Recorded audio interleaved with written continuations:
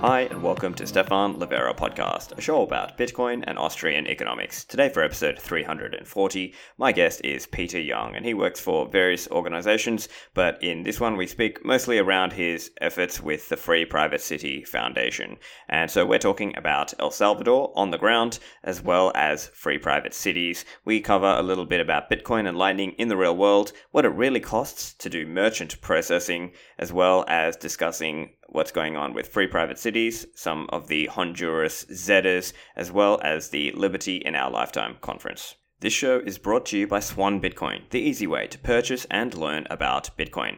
Now, with Swan, if you are a high net worth individual or you are acting with an entity like a business or a trust, you can look into Swan Private. Swan Private gives you unlimited access to experts and seasoned hands. Swan Private has full support for trust, business, and other entity accounts, and you will also receive expert guidance on choosing the right custody option for your assets. And you also get exclusive access to the Swan Private Insight monthly research report. So if you're interested to sign up, go and check out swanprivate.com.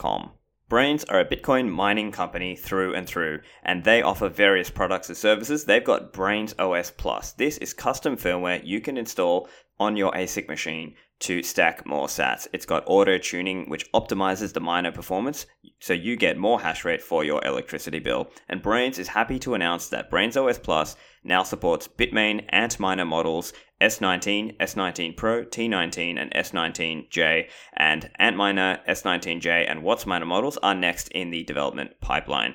Also, you are supporting Stratum v2, which is the next generation Bitcoin mining protocol. You are improving your privacy and protecting yourself against hash rate hijacking with end-to-end encryption, and you are reducing the bandwidth loads for miners in remote locations. So for that website, go to braiins.com. That's Braiins with 2 I's. And if you want to get started with Bitcoin mining, Compass Mining are making it easy for you to do this. So if you're in the US, you can order an ASIC machine to your home and you can mine at home and use the various guides and resources that the Compass Mining team are making available for you. Another option, if you don't want to mine on your residential electricity rates, you can use a facility that has been vetted by the Compass team. So your Bitcoin mining machine will be sent to that facility. You can then have that machine plugged in. You obviously pay for the hosting fees, and you select the mining pool to point your hash rate towards, and then you are now receiving KYC-free sats. So this is a great way to get started without technical knowledge. So compassmining.io, they've got all sorts of options there. Some of them are new machines, some are second-hand machines which may come online faster, and they've also got a newsletter so you can subscribe to get updates. That's compassmining.io. And now onto the show with Peter Young. Peter, welcome to the show. Great to be here, Stefan. Thanks for having me. So Peter, I know you've been doing a bunch of things in this whole Bitcoin and Citadel's space, free private cities, of course, that you're working with. And of course, I had the pleasure of meeting you in El Salvador about a month or two ago. And I wanted to get your views from on the ground. What's it like there, as well as discuss a little bit about what's happening in the free private cities world. So for any listeners who don't know you, just give us a little bit of a background on yourself and where you're at with Bitcoin and, of course, Austrian economics. Thanks, Stefan. So I'm a Bitcoin consultant and I mainly work for 3 clients. The first of them is the Free Private Cities Foundation, which is an organization dedicated to creating voluntary cities and hopefully eventually a more voluntary society. I also work for Saifedean Ammous, the author of the Bitcoin Standard, and he's quite big in the kind of Bitcoin maximalist, Bitcoin only space. And then I carry out work also economic analysis and writing for a wealth management firm based in Liechtenstein in Austria called Incrementum. And I've been traveling in Latin America for the last couple of months. I've been really interested in what's going on in El Salvador and Honduras. The Free Private Cities Foundation, my main client, has some relationships with some projects there. And I guess in terms of the background question, I've actually spent most of my career living and working in China, working in trade and investment. But I started to get really into Bitcoin and Austrian economics specifically from around 2017. And that interest developed into something that I wanted to pursue as a career. So since last year, I've been working full-time in the Bitcoin space. And it's been quite an adventure, quite a journey. And I'm really glad to be chatting to you about it today. So, Peter, there's been a lot of talk in various directions about what's going on with El Salvador. We've got the Bitcoin law, the legal tender. We have the Chivo wallet. We have various people using Bitcoin and accepting it for payment. But on the other hand, we also have those who are detractors who are saying, well, the wallet's not working that well, or this, that, and the other various arguments that have been made. What's your perspective from the time you spent on the ground in El Salvador? Bitcoin adoption in El Salvador was really exciting. When I heard the news that a country was going to be adopting Bitcoin as a legal tender, I was really keen to get over there. And luckily I had this opportunity, as you did, to come over and take part in the Adopting Bitcoin conference. And it was really exciting to go out there and see, because I was arriving a couple of months after the legal tender law was introduced in early September, that there were many places where you could easily buy things with Bitcoin. And as someone who's been, who isn't a super OG, but who's someone who's been quite involved in the space for a few years, that was really exciting. And people are using Bitcoin in El Salvador, especially the big businesses that have a more international customer base. They're using it and they've implemented some great technologies for managing the payment system. But in general, it's still very early days, I'd say, in El Salvador.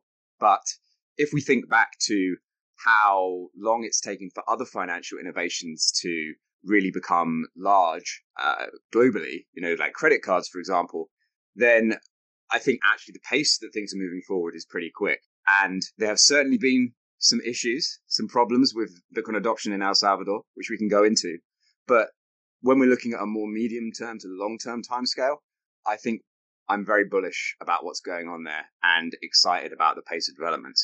Now, some might be thinking, well, what about the fluctuation in the exchange rate? So how does it work then when a supplier or a merchant, rather, in El Salvador wants to take payment for Bitcoin? So the vast majority of merchants in El Salvador that are using Bitcoin are using the Chivo wallet. The latest stats I heard was something like 60% of transactions going over the Lightning Network are taking place via Chivo. Chivo is the government wallet that was set up in preparation for the announcement of Bitcoin as legal tender. And the main reason why Chivo is so widespread is because the government launched Bitcoin by giving every Salvadorian citizen $30 via this Chivo app. So there was a large incentive for large swathes of the population to download this app so they could claim their $30. And what that means is that they all have the app and they're also able to use it to transact with each other. And another key feature of the Chivo app, because one of the currencies that El Salvador uses is the US dollar as the dominant currency, and there's a lot of remittances from particularly the United States, but also Canada and Europe coming in from El Salvador in dollars. The Chivo wallet allows for free exchange between US dollars and Bitcoin, and that's a really key feature because it means that people from El Salvador can interface with the US dollar system reasonably seamlessly, and they can also trade back and forth. In terms of the question, though, of how they manage volatility, basically people need to be aware that Bitcoin's price in US dollars goes up and down. And what the Chivo app allows them to do is to just accept Bitcoin, but hold a balance in US dollars. So if they don't want to be exposed to that volatility, they can just keep the US dollar balance and they can convert it to Bitcoin whenever they want. So they can take advantage of the upside volatility of Bitcoin, but also the downside is a risk that they would have to bear if they're holding in Bitcoin. But people have the option to do that through Chivo. And I think it's a learning process. People, as you will have observed through your time there, people are still not really understanding the difference between, say, Chivo wallet and what Bitcoin actually is and what a wallet is versus what the Bitcoin network is. So there are certainly people that don't quite get this and that are a bit annoyed when their balance goes down in US dollar terms. But again, there are options for people that want to avoid this volatility and have specific USD denominated payment obligations they need to make. I see. And of course, they are able to use the Chivo ATM network as well, because Chivo is also an application, a smartphone application, but it is also the ATM network that allows people to go back and forth between Bitcoin and US dollar physical cash. And so I suppose for many Salvadorans, they may be using that also just to sort of go back and forth in some cases, where if they are still purchasing things for cash as a cash-based economy, then maybe that's also an important factor there.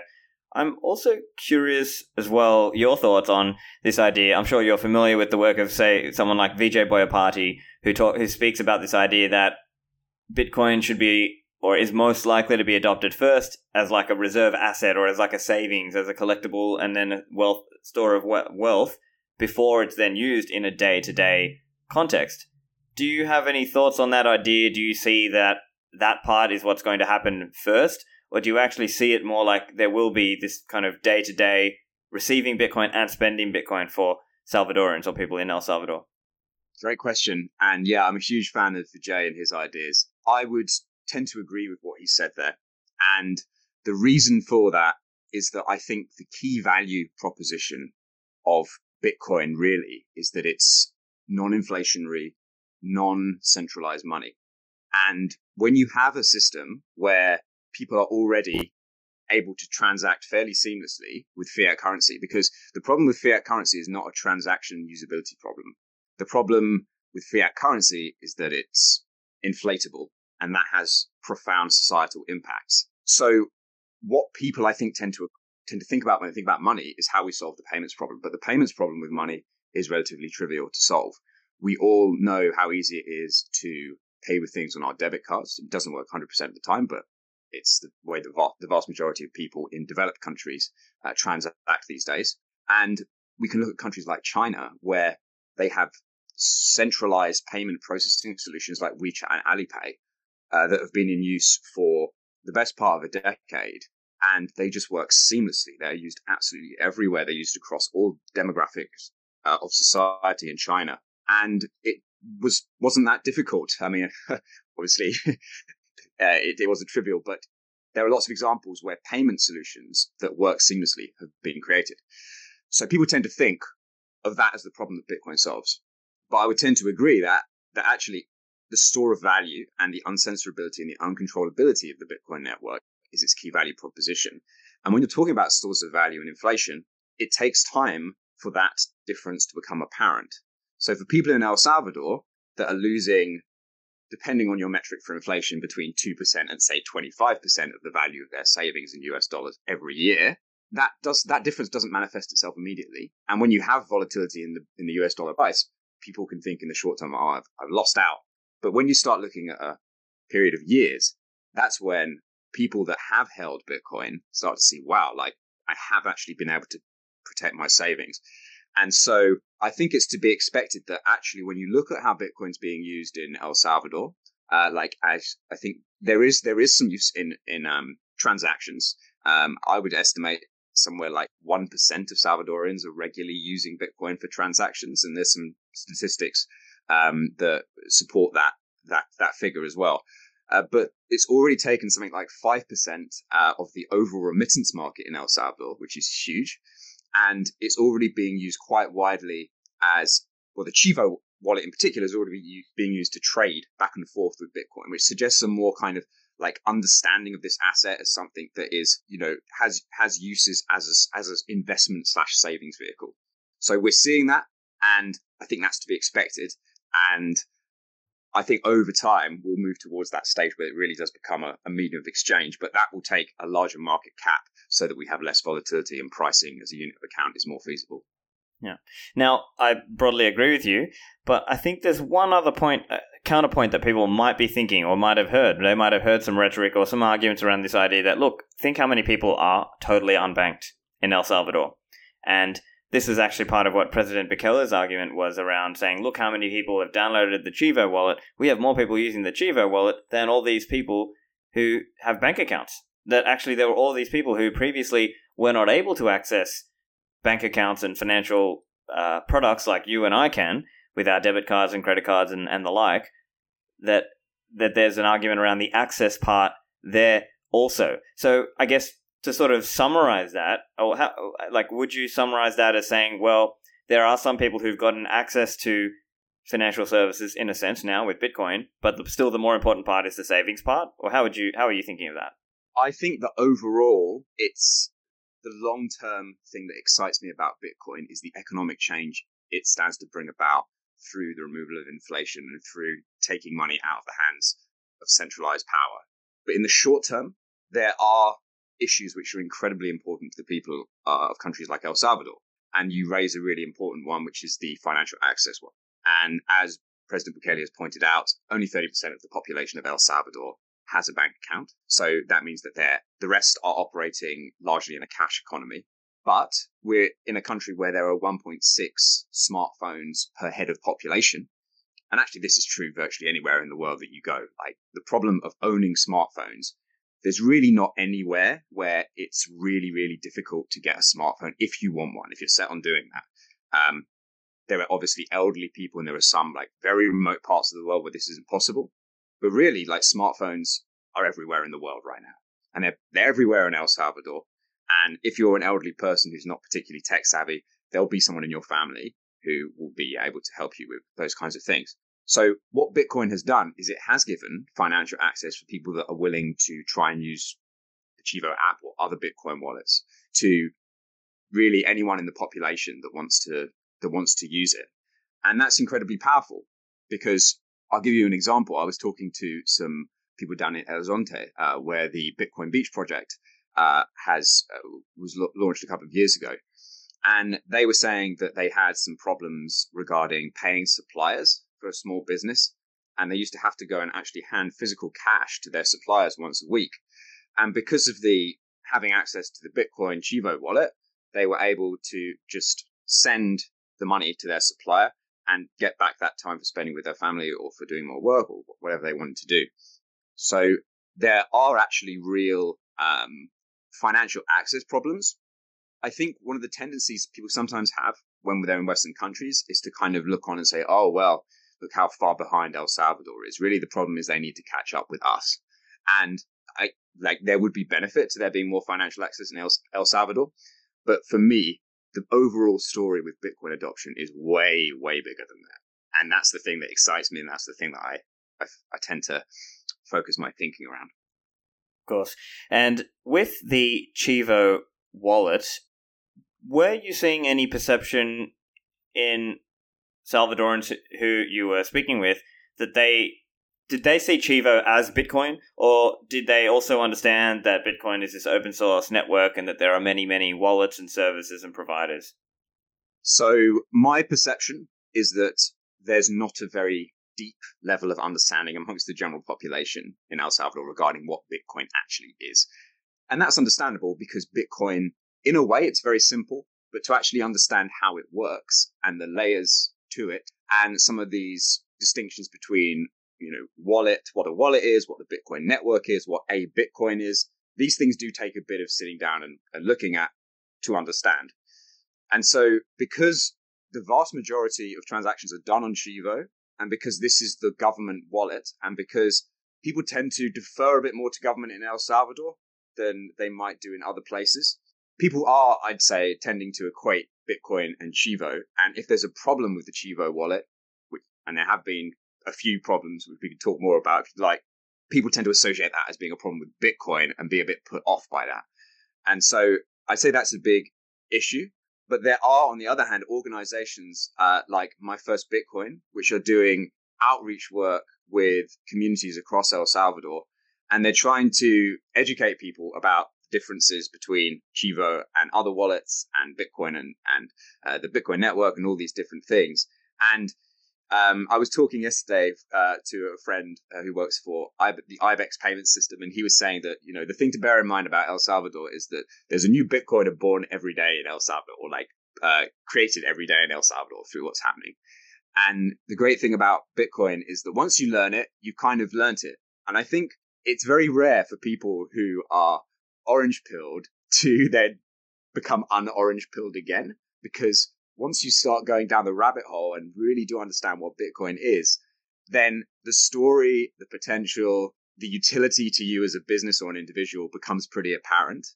And the more that grows, I don't think that, that is going to reverse. So it's exciting to see how people are adopting it. But yeah, at the moment, there are certainly those teething issues, and there's certainly issues regarding perception of what Chivo's doing and how that relates to Bitcoin.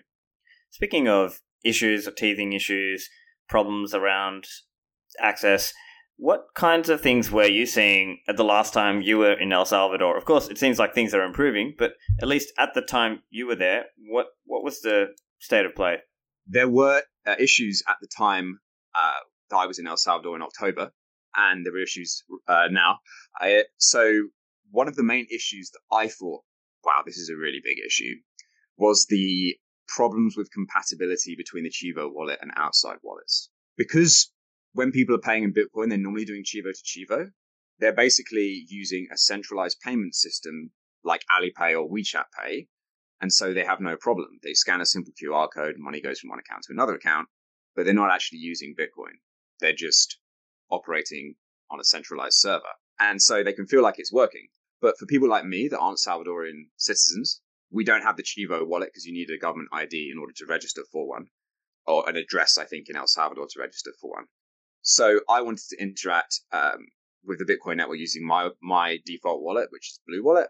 And what I found was that on-chain payments to a Chivo wallet were no problem. But when you wanted to do Lightning payments, it was fine when you were sending it to the personal version of the Chivo wallet. But when you were using the merchant version, the first thing was that there are a number of steps that weren't particularly user-friendly. The UX of the product, it was not particularly well designed. So I'd have to work there with the merchant and kind of talk them through about 4 steps they need to go through to accept my Lightning payment. And that was the first issue. But the major issue was that actually there were technical problems whereby Lightning payments were actually registered as leaving an outside wallet account, and then they weren't being received by the Chivo wallet. And, for a few dollars, for me, it was like, okay, well, this is annoying, but like, this is not something that can be happening regularly in El Salvador. Like, if someone in El Salvador, with a vast majority of people, like, it's a really big deal if they lose some money on a transaction. This can't be happening. And unfortunately, this is a problem with the Chivo wallet. It's a technical issue that can totally be solved. And if you use other wallets, you'll realize how incredibly user-friendly the Lightning Network can be. But I think the issue with Chivo, the reason why it's got these teething issues is just because it's trying to have this seamless interface with the US dollar, which is something that I think it is needed for El Salvador.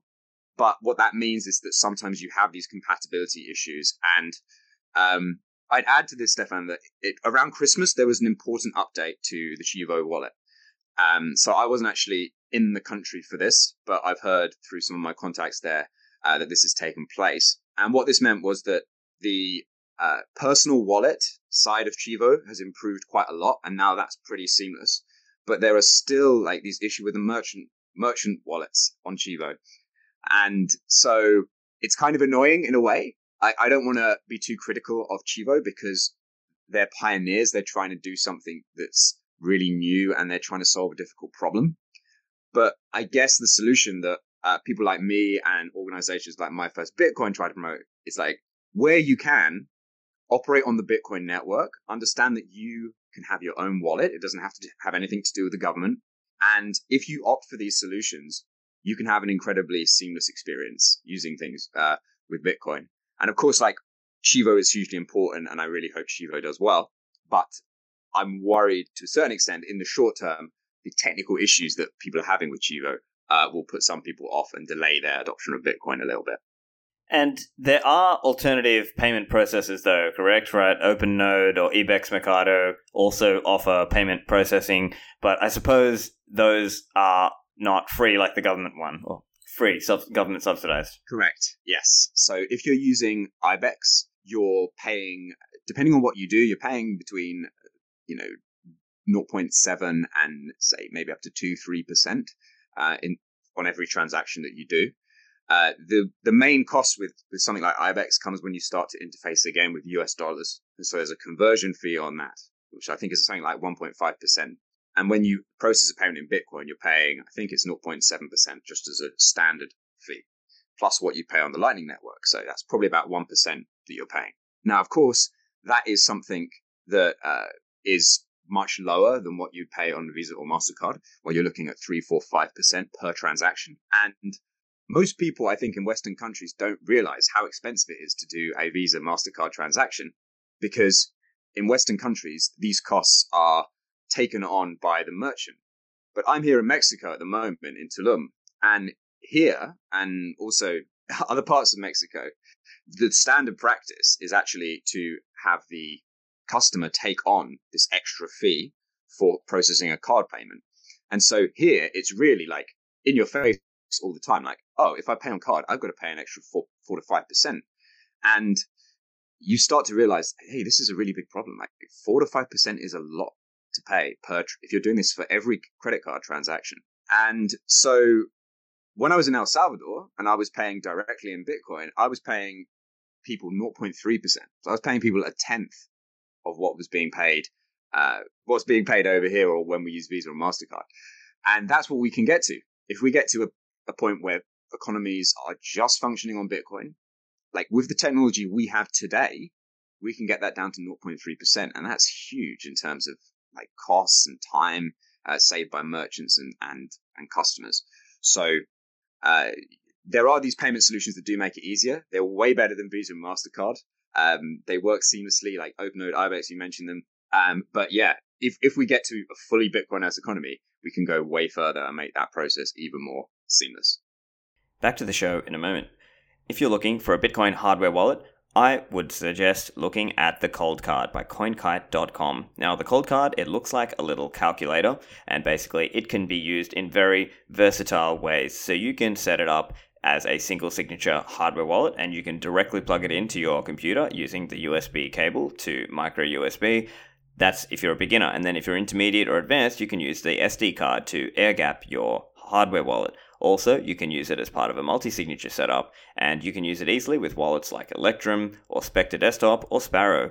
Go to CoinKite.com, use the code Livera to get a discount, and don't forget they also offer Seedplate and other products also. Unchained Capital are making it easy to use multi-signature as part of a collaborative custody setup. What does this mean? Well, you hold two keys in different locations, and they can hold the third key for you, and they can countersign if necessary. So instead of leaving your coins on an exchange or with a custodian, you can take that into your own hands. And so they can guide you through this process. They've got a concierge onboarding program. So you can go there, purchase the service. They will ship you the hardware wallets. They'll do a video call with you and teach you how to do the hardware wallets and how to set that up, the vault, and then ship some Bitcoin into that vault. And so you're getting started, you're being handheld along the way. So if you're interested in this, go to unchained.com, select the concierge onboarding program, and use the code Livera for a discount on your onboarding program.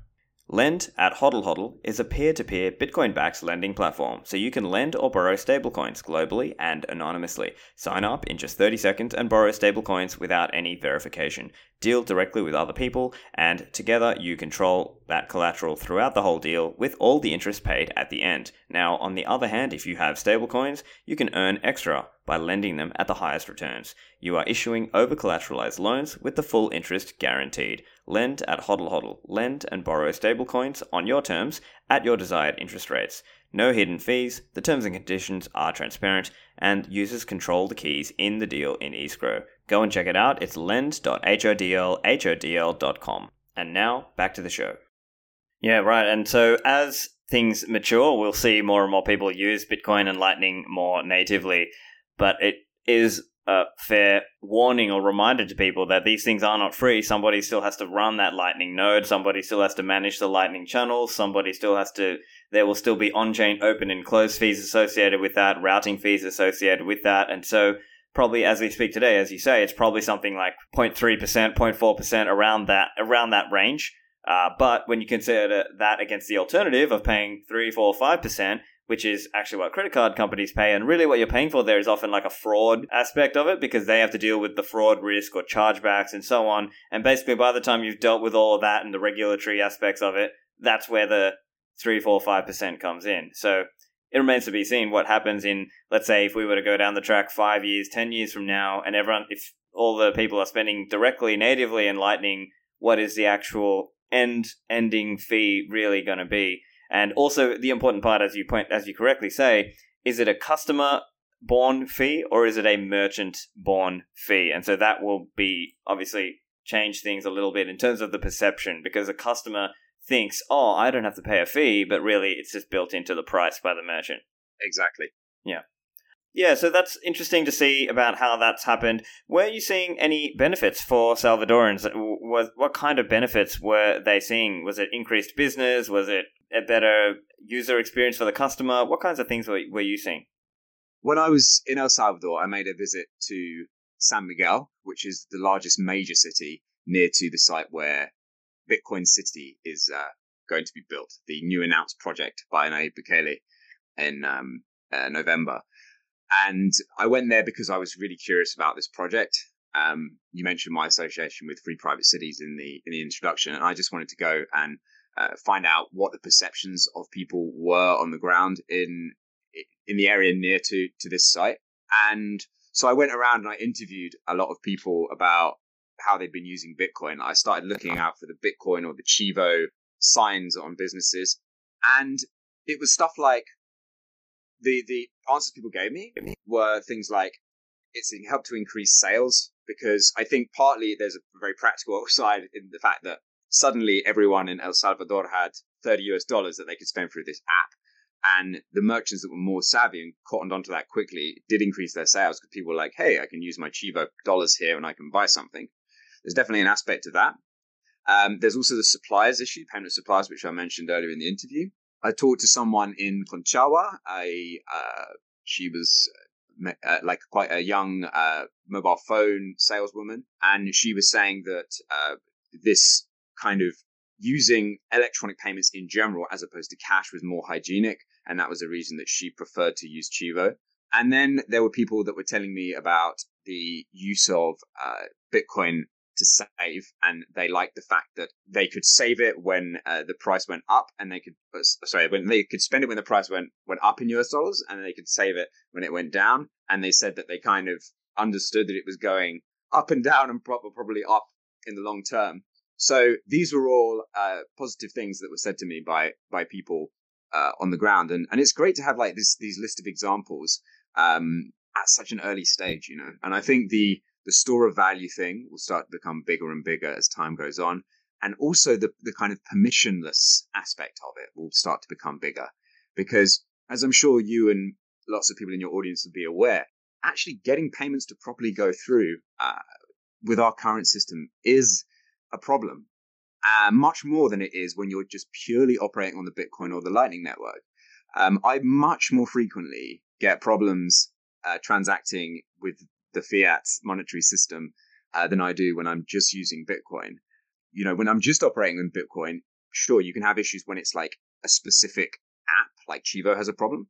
But with the fiat money, I mean, as I say, I'm here in Mexico, I'm meeting people, we're like sharing bills and things, and there are a few applications, but it's not trivial for me to split a bill with an American sitting around a table. Like, we have to both have apps, and it takes a bit of time.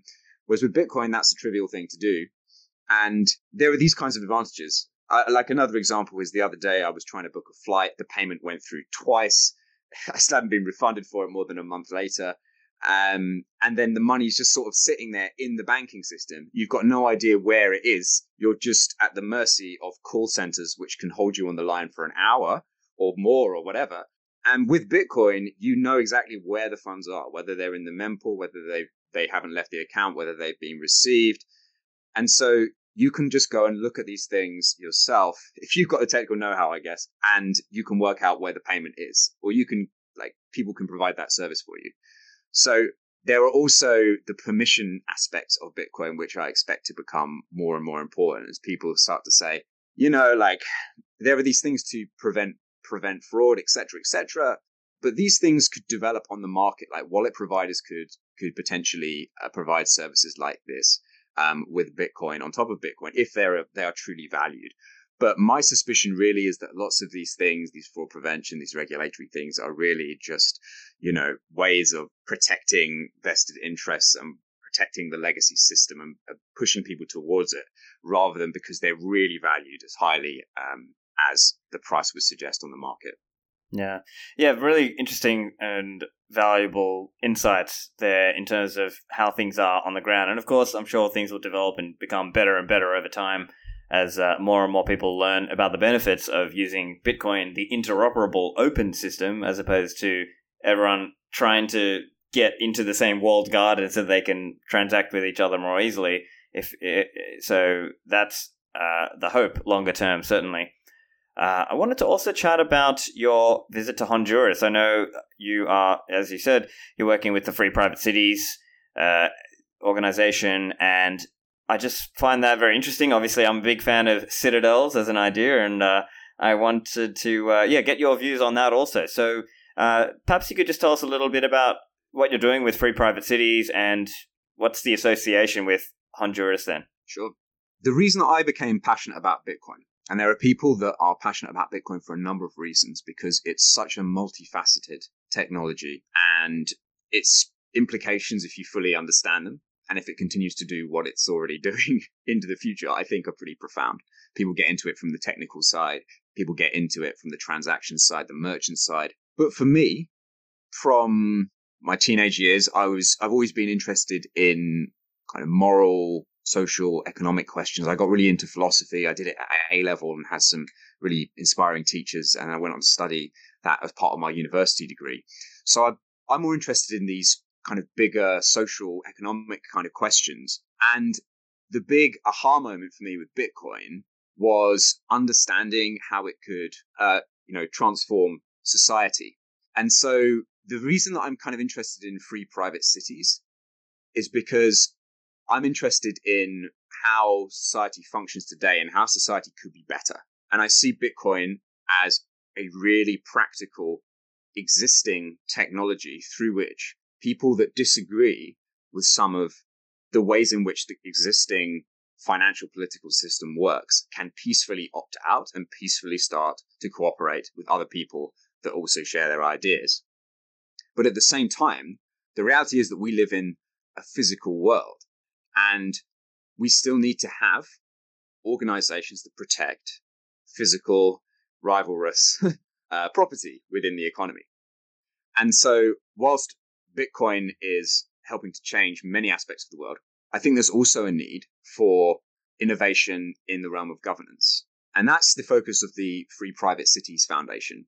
Free private cities are contract-based societies that are based on purely voluntary interactions between the people that are living in them and the people that operate them. So they're run like companies. That's why the word private is in the title. And what they are essentially is, or the way that they would work is that a operating company buys a piece of land and offers a contract. So we're not talking like Jean-Jacques Rousseau's hypothetical social contract. We're talking about a real business contract, like the contracts that exist in the real world for services like our house rental. If we go to a hotel, there might be a contract. If we have some kind of mobile phone carrier, we might have a contract with them. There is a real written contract saying, these are the rules of our city, our community.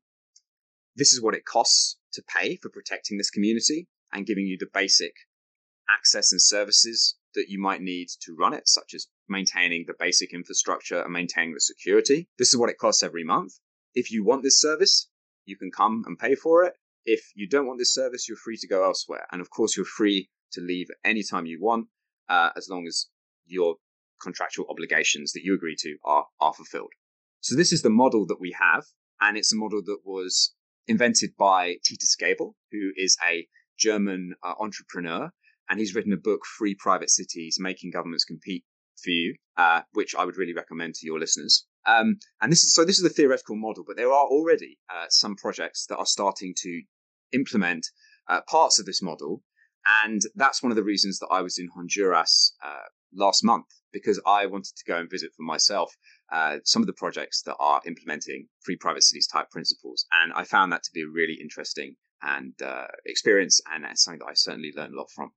So going further into the Honduras example, what's going on there? What kind of projects are there that are operating in this fashion?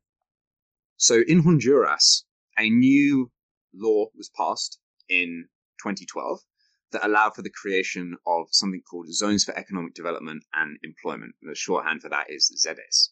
And this was quite a unique piece of legislation to be passed within Honduras, because it allowed for the creation of special zones within the country of Honduras that not only operate like the free trade zones that are so common around the world, places like Shenzhen, where the governments have a high degree of autonomy and can exercise their own fiscal decisions, and they can lower taxes for their businesses, and they can change their own labor laws for their businesses. But in addition, change their own labor policies rather, not labor laws. But in addition to that kind of administrative freedom, what the Honduran law allowed for is a high degree of legal freedom as well. So this is probably the most, I guess in a libertarian sense, the most forward-thinking piece of legislation that's been adopted in terms of what it would, in theory, allow to happen with city or community autonomy. So when this happened, there were a number of people who are more aligned to the idea of voluntary communities who took notice of this. And I was chatting to some people yesterday, actually, who have come up with a concept for a Zede called Mariposa. And they kind of undertook this epic journey overland from Canada down to Honduras in order to try and implement a project, because people started to notice, okay, this actually does mean that we can create something that is more aligned to the libertarian voluntarist mindset.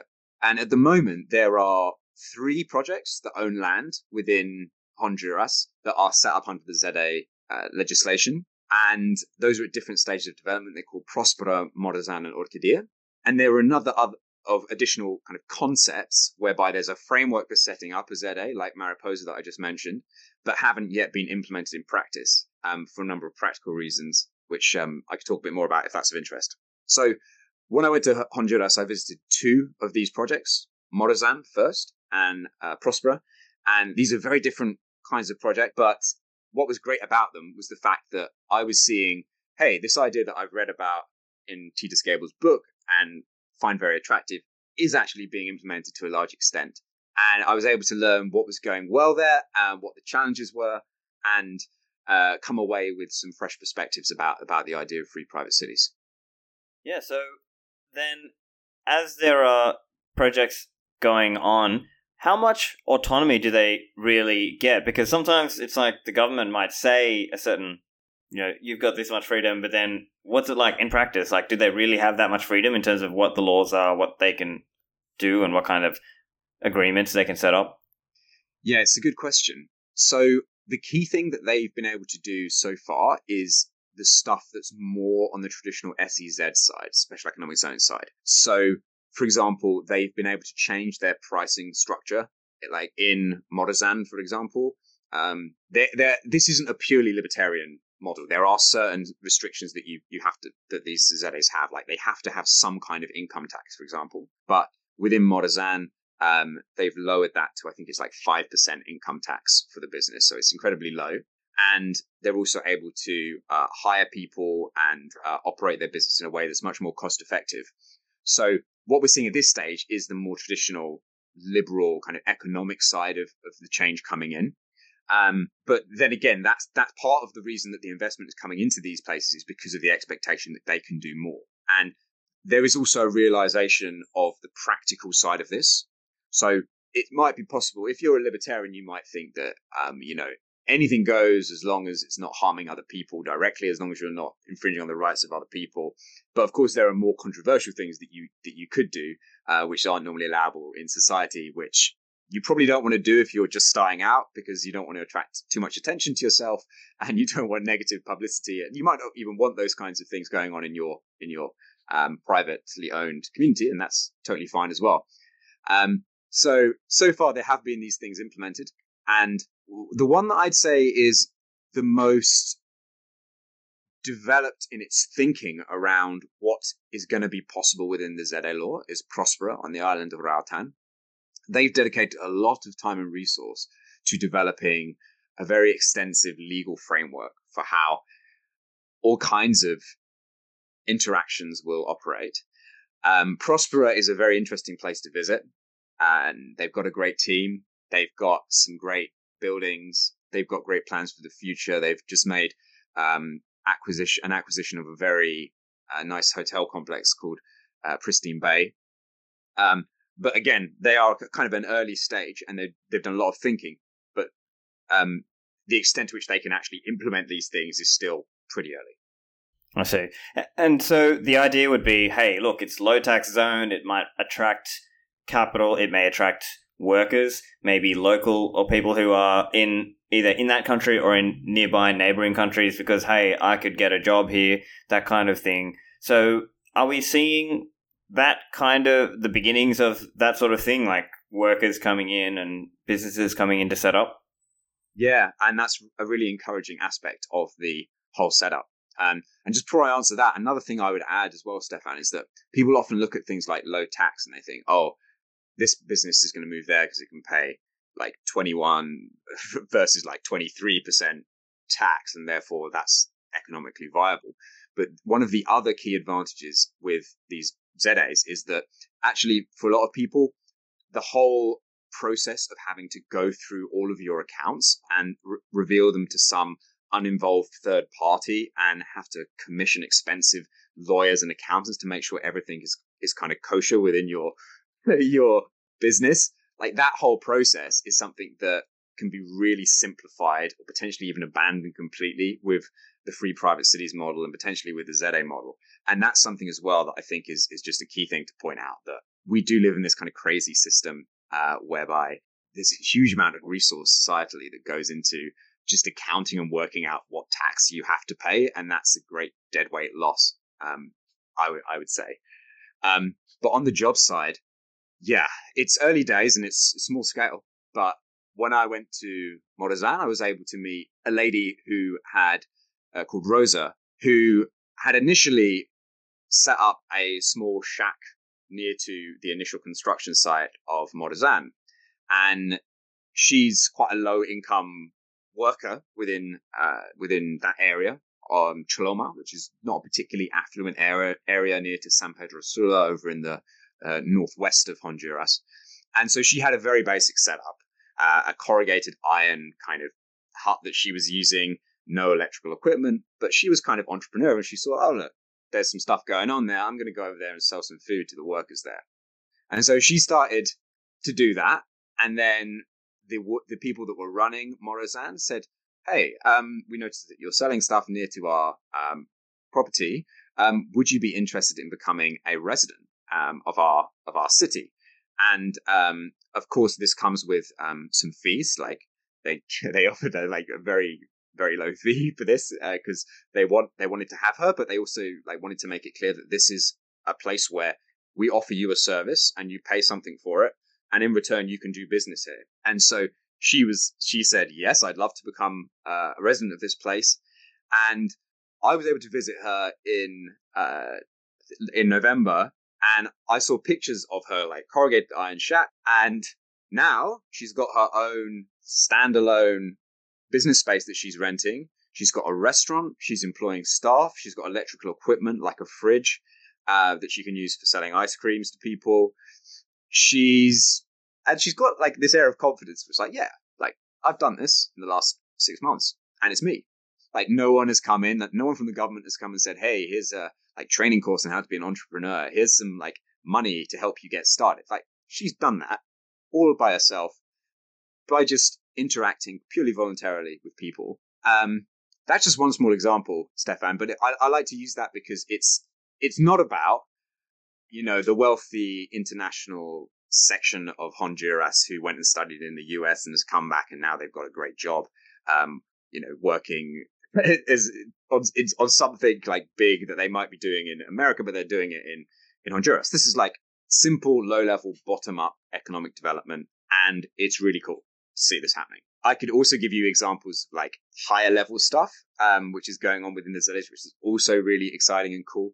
Prosper employing it's not loads of people, but it's tens of people. I think they've got 70 to 80 people employed there now. And these are really good high-end jobs as well. So they are providing those high-end jobs. But yeah, it's cool to see the ZAs have been providing jobs across the entire socioeconomic spectrum. What about this idea of infrastructure provision? So I suppose, obviously, as these are early projects, now, obviously, as an Austrian, you understand the concept of capital accumulation, and these are societies who might not have had enough time to really build up a big capital stock. What does it look like in terms of infrastructure and things like, internet, hot water and all these other aspects around those ZAs. What's the story there so far? So there's definitely an argument to be made for there being services which are managed in a more centralized way within a purely property rights based system. And that's what they have at the moment, really, in places like in Morazan and in Prospera.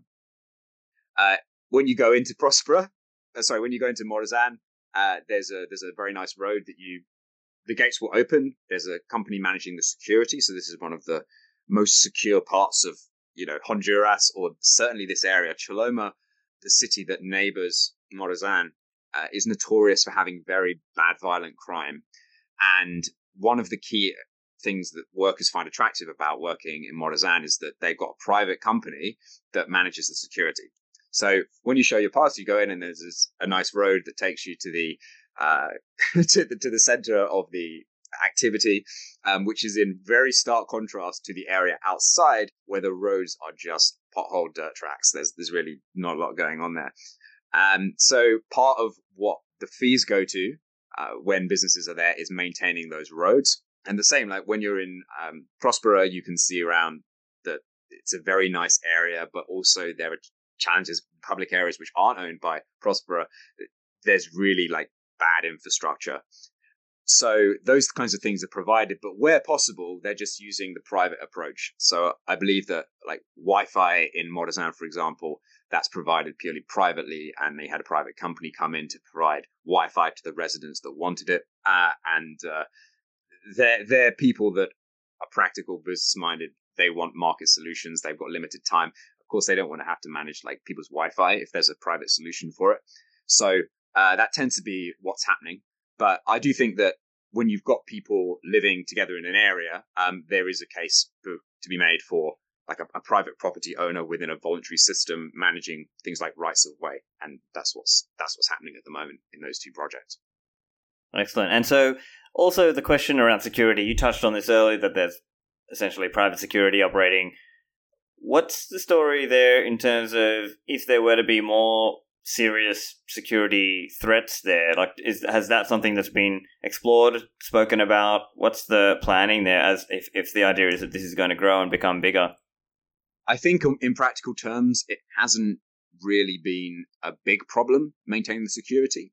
One of the issues that they do have, the existing ZAs, is that they are politically controversial. And I think as we're having this discussion, it is important to mention that there have been some political changes in Honduras. A socialist leader, Xiomara Castro, was elected in November and is due to take office towards the end of this month. And one of the key pledges she made was to shut down the ZAs, or to at least limit the ZAs in some way. And so this has been one of the key topics in the minds of the people that are running them in the past couple of months, because one of the things that the foundation tries to do, and that Tipolis, a commercial kind of associated organization, attempts to do, is to set up legal structures that allow for these new kinds of economic zone to be protected as far as possible within the existing system. So basically, it acknowledges that we live in the real world. We live in the real world where there are dominant powers that back their claims to property through violence, and that's the reality of the world in which we live. So we have to operate within a legal system, and there are ways in which the legal system can be used in order to create protections. In the case of the ZAs, there's a constitutional protection that sits behind the basic rules, which means that technically there's supposed to be a 2/3 majority in parliament to overturn the ZA legislation, which Xiomara Castro's government is not going to quite have, but that's a theoretical legal argument. There's also an international treaty, which with the country of Kuwait, which backs some of the protections in the ZAs for investment reasons. But that's the theoretical way it should work. And obviously, when you have got a country like Honduras, where rule of law is perceived and is less strong than in Western countries, say, there is a practical reality that you have a president now who is hostile to ZAs and who can make it very difficult for these projects to operate successfully if she wants to. And the thing is, although the story to me of what they've achieved so far is really inspiring, they're still small. And there have been very large movements in Honduras, unfortunately, Stefan, that have spread a huge amount of just really malicious misinformation about the ZAs and what they do, like claims that they're expropriating land from people, all kinds of claims about their founders and the unethical activities that they're doing. Like there were even some claims that I was hearing about that, the ZA owners want to set up these ZAs so that they can harvest organs and sell them internationally through like some pretend hospital they're going to create there. Just really like out there crazy stuff. And there's been this campaign, and there is a small but enthusiastic movement in Honduras that is really like trying to just throw mud at the ZAs and say, well, this is undermining Honduran sovereignty. And this is, not something that this is neocolonialism or whatever.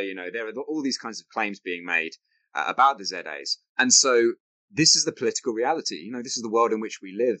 And setting up free communities and doing things that are running parallel and posing a kind of competitive challenge, I guess, to the existing system is never going to be something that's easy to do. And I say it is the case that within Honduras, there are those challenges, there are those concerns, but this kind of stuff is to be expected, and it's part of the reason why we all need to keep making the case for why these kinds of things are great for everyone across the socioeconomic spectrum, because ultimately people's minds will need to change in a system in order for these things not to be kind of overthrown or impeded in some way. But I think that can happen probably most practically through the practical demonstration of the benefits they bring, such as jobs to these communities. So essentially, it's about winning hearts and minds to help have some level of defense or some level of not being aggressed on by the government of the country. I'm also curious as well, what's the story in terms of Bitcoin usage in the ZS? Are there people using it or not really? So within Prospera, they have accepted some payments in Bitcoin, and they are open to doing that for various things. And this is more to do with the actual operation of the kind of company itself. And there are some companies that have some transactions happening in Bitcoin within Prospera. I was speaking to the founder of the project, Eric Brimman, while I was there, and he was saying, actually, El Salvador, there's all this noise about El Salvador adopting Bitcoin, but actually we adopted Bitcoin first in Honduras here through the ZAs. And I suppose that's technically true because within the ZA system, they are able to accept any international currency and use it as a kind of tender. And so that's something that the guys in Prospera were keen to say, hey, this is allowed here, and we're setting up some frameworks through which this could function. So that did happen in Prospera, kind of on that small scale. It's not being used, as far as I'm aware, I don't know a lot about Orchidea yet, which is one of the other projects. It's not really being used in Morazan, but I did talk to them about it, and I said, you could, I'm here, I'd like to pay for my meal. I didn't have Honduran limperos at this point. I had US dollars, and I was like, I'd like to pay for my meal, and how can I do it? And there was an initial problem because I was like, I couldn't get to a cash machine, and I'd just come from El Salvador, and I was kind of in the mindset that everything's easy because I've always got my smartphone, so I can just pay in Bitcoin, like or US dollars, whatever's easiest. So there was a little discussion around, why don't the businesses here just set up a Bitcoin wallet? Then they can accept Bitcoin from people like me that might come and visit. And I think in general people are pretty open to that, but it's like low down their priority list when you're talking about someone that's running a small bit like restaurant or whatever. So there's a little bit to say there, but the big story with Bitcoin is certainly El Salvador. Yeah, sure. In terms of people who want to go to some of these ZAs, what's the story in terms of residents? Is it just basically that you need to be able to get an entry right into Honduras because it's inside Honduras, and that's really what it is? And then if you actually wanted to live inside one of these, you would need to get some kind of PR there, or how does that work? Yeah, it's basically determined by Honduran immigration law. And if you wanted to become a resident there, it would be pretty similar to becoming a resident somewhere else, but you would just have a contract that you signed with the ZA operator, and that would set out the terms of what you can and can't do while you're in the ZA. And it's really simple stuff. One of the things that Titus Gable emphasizes in his writing is that we look at the current legal system that we have, and we see that it's really, really complicated, and we have people that dedicate their entire lives, like large swathes of the population that dedicate their entire lives to interpreting the law. And so we assume this has to be the norm when new societies are functioning. But one of the things that Titus says a lot, and I agree with, is that actually reasonable people don't need thousands, hundreds of laws even to interact with each other. There are pretty basic common sense principles about how you should and shouldn't interact with other people. Like, you should respect other people's property. You shouldn't infringe on their rights to do as they please, as long as they're not causing harm to you. And in the ZAs, this is basically how it's working in practice, and there's not a problem. Like, for example, when I was in Morazan, they were telling me about problems with litter. Like, this is again with like Rosa. Like, outside her shop, people were leaving litter lying around, and they said, "Hey, like, this is a public area. According to your contract, it says that you're not allowed to. You have to maintain and respect public areas within Morazan. So we need a solution to this." And obviously, the solution, she was like, "Okay, right. So there's litter. I need to put a bin out there, and I need to make sure that I'm emptying that, and I'm telling people, like, please don't throw litter on the floor. There's a bin, etc." Like, super simple solution. But they didn't come in and say, "Hey, we need a bin here," as the operator of the city. They just said, "In your contract, Rosa, there's this problem. There's this clause around like littering public areas. So you need to come up with a solution." And she came up with a simple solution. That's basically the way that it's operating at this scale. When things get more complicated, of course, you want to have more complex solutions. But again, that can all be provided on the market, according to my view. And there's great work being done by Rothbard outlining how that can work. Titus Gable's done a lot of work on this. There's loads of people that have written about free market solutions for legal problems. And so, once we get to the larger scales, that's what I would hope and expect that we will start to see. Yeah. And so, are there any other projects elsewhere around the world that the Free Private Cities Foundation is looking at this point, or is it mostly the Honduran ones? So there are various projects in Honduras. We also have some relationships with projects in North America, which are more like intentional communities. So people coming together in order to live in a more like libertarian way within the existing frameworks of those countries' legal systems. And if you like, I can post a link to the Liberty in Our Lifetime conference in your show notes, which has got a list of a few projects that appeared at our conference, which took place in Mülheim, Switzerland, back in October. And that will give people a few examples of projects which aren't legally quite as able to go as far as the Honduran ZAs, but also have like strong freedom-minded, voluntarist, libertarian elements, which are being implemented to varying degrees. North America, Europe, Middle East, etc. Fantastic. Well, I think that's probably a good spot to wrap up there.